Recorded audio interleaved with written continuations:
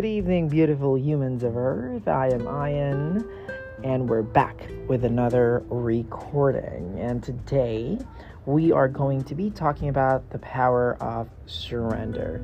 But before anything else, I would like to wish all of you a healthy and abundant life through all of this. And yes, even though we're going through all this right now, it's been a year and a few months now, we are slowly getting back to our feet, and hopefully you guys are hanging on there. That's the best thing we can do, and of course, being kind to one another, and especially yourself. And today, like I said, we are going to be talking about the power of surrender. But before we start, the word surrender for me before is nothing. Means nothing to me but defeat, because you are just surrendering. You are just quitting. You are just letting it all go.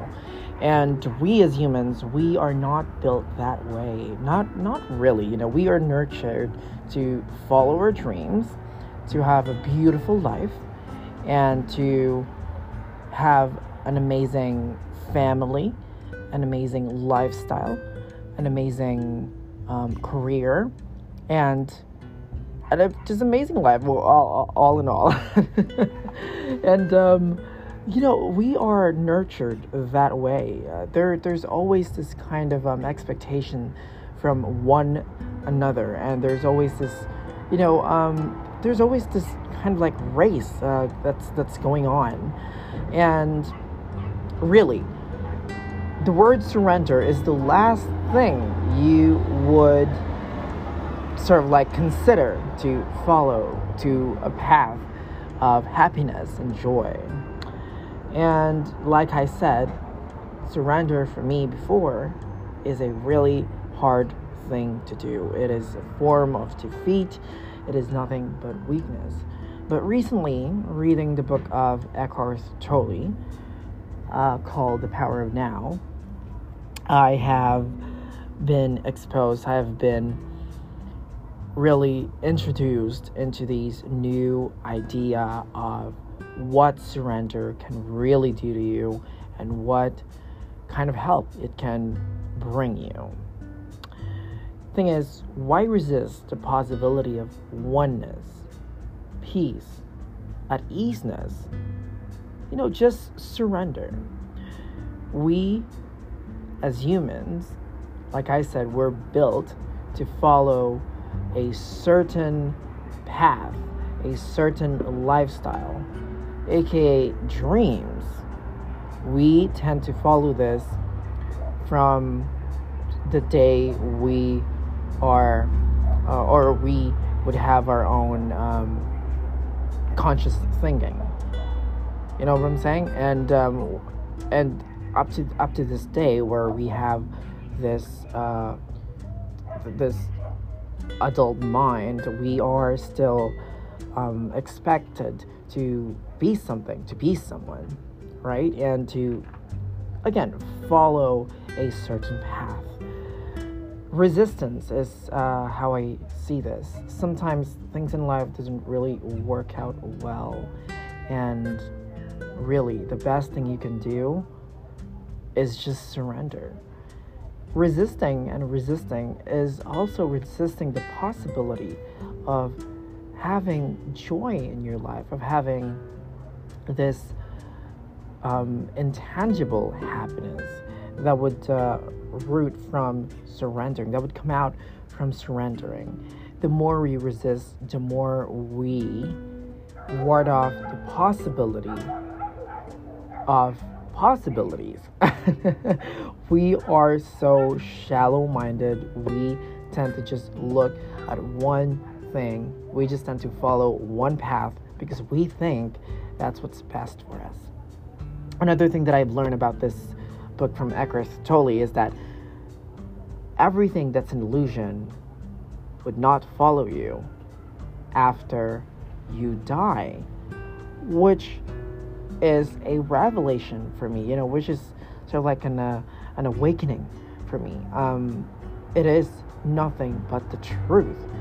When you die, when I die, when we die, none of this lifestyle, none of this that we have right now, as we speak, as we breathe right now, would be with us on the day, on the day we die. The only thing that would be with us, whether you're a spiritual person or not, is our collective consciousness, is our selves. And why ignore and sort of like ward that off and follow something that keeps on hurting this conscious self away, when you can just nurture that conscious self to be something better, to really see what matters and really see what you should be following, what you should be really engaging, with. And this book really have been a huge help for me. As a teenager, I am full of insecurities. Well, I'm not a teenager anymore, I'm 20, but really sometimes I like to say, I'm 20. Oh, jeez. But yeah, I'm still on that teenager phase, right? As an adolescent, I am full of insecurities. And most of the time, I try to be someone that I'm really not. And it all ends up in one ending. Me not being able to meet up to that expectation of who I'm trying to portray out there. I am playing a character, but it is not me. The consciousness that's within me, that's within you, within every single human being on earth, roots up, I'd say, roots or whatever, or really roots down on one source. It's the conscious being himself. Religion calls him God. It's the consciousness, the being. We all came from that being. All of us creation. I believe that. All creations on earth, whether it is an animal or a plant or a mineral or even the air we breathe, the water, we all came from one source. I do believe that, and all of universe. And like I said, and at the end of the day, what really matters is yourself, is this consciousness, is this being. Because nothing that we have right now would follow us after we die, after death. Because at the end of the day, as much as you enjoy life, which is completely fine, you can enjoy it, you can have fun. But when attachment gets in the way, when we get attached to these kinds of stuff, when enjoyment isn't really a thing anymore, but attachment is more like when you feel like you can't live without this or that, or even them, they, him or her, then that's something that says you are completely taken over and you are just resisting, right?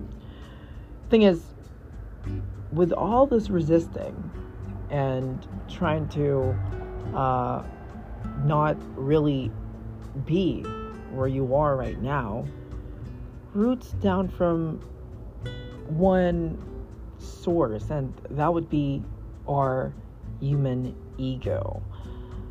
Eckhart Tolle in this book says a lot of stuff about the ego. This I'd like to call it the flaw, in human creation. But really, you can see it as that.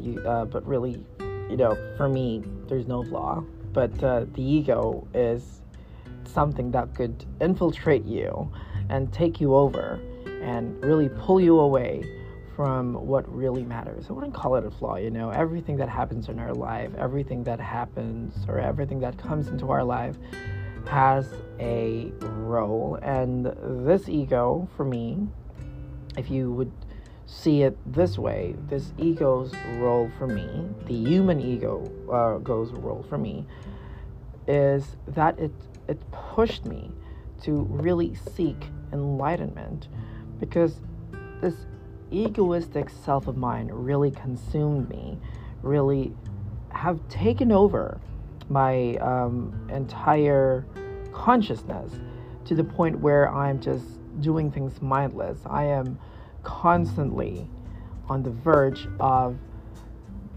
stress, of being anxious all the time, and being not being here in the moment. I'm doing things, but I'm not doing them with such presence that I should be doing them as. That's the thing when ego takes over. We don't have control, but the ego does. And like I said, stress, anxiety, failures, and hurt and disappointment really are nothing but illusion. And we see them as a flaw. We see them as something that's a part of us, but really they aren't, right? They're all a product of an illusion, product of ego. And human pain roots out mostly out of this, our inability to accept what is. But what if the now is rather painful, does the pain? The thing is, good, bad, are a human construct. There's no good, there's no bad. It's all a human construct. We perceive something and we label it as good and bad. That's how the mind works. That's how the ego works. But if we see the preciousness and the value of what we have right now, in the here, in the now, then there's nothing bad. There's no negativity. Nothing but peace, positivity, I'm sorry. Nothing but peace and positivity. You're at one. There's no duality. You're just by yourself. And that's the best thing ever. You're here right now. You're being present. You're feeling this moment as I speak. That is the most important factor to consider. Good and bad are a human construct. Like I said, ego is the root of all human pain. Anywhere you look, really, on this earth, even on the entire universe right now, anywhere you look, humans are the only species, let's say in this world, that has ego, pride. Thus the concept of good and bad is born. You won't see an egocentric tree. You won't see an egocentric duck, chicken, dog, cat. Eckhart Tolle actually said he lived with Zen masters most of his life, and all of them are cats, because animals are in the moment. They don't apply the law of time. They don't apply the law of future and past. Whatever happened in the past is done. What matters is now. And that's how they're conditioned, whether inside your house as pets or outside there in the wild, to thrive. That's how they're conditioned to be in the moment, because the past and the future does not matter anymore. Being here right now, being alive, as they thrive, is the most important factor. They're living second by second, and they're not living from past and from the future, right? So really, this talk, the main point of this talk really is just to share the power of surrendering and being in the now. Being here right now. No judgment wherever you are. Just right here, right now, knowing that the mind doesn't have any control over you anymore. But you have control. The conscious you have control right now. And you may be bothered by some thoughts, but really, if you just see them as thoughts and nothing else, they will just be thoughts and nothing else. Again, thank you so much for joining me today. I hope this talk really resonated towards you, through you, and hopefully you would join me with another talk next time, and hopefully you guys would have an amazing evening, an amazing life. Be kind, compassionate, loving, in the now, present, and abundant. Namaste.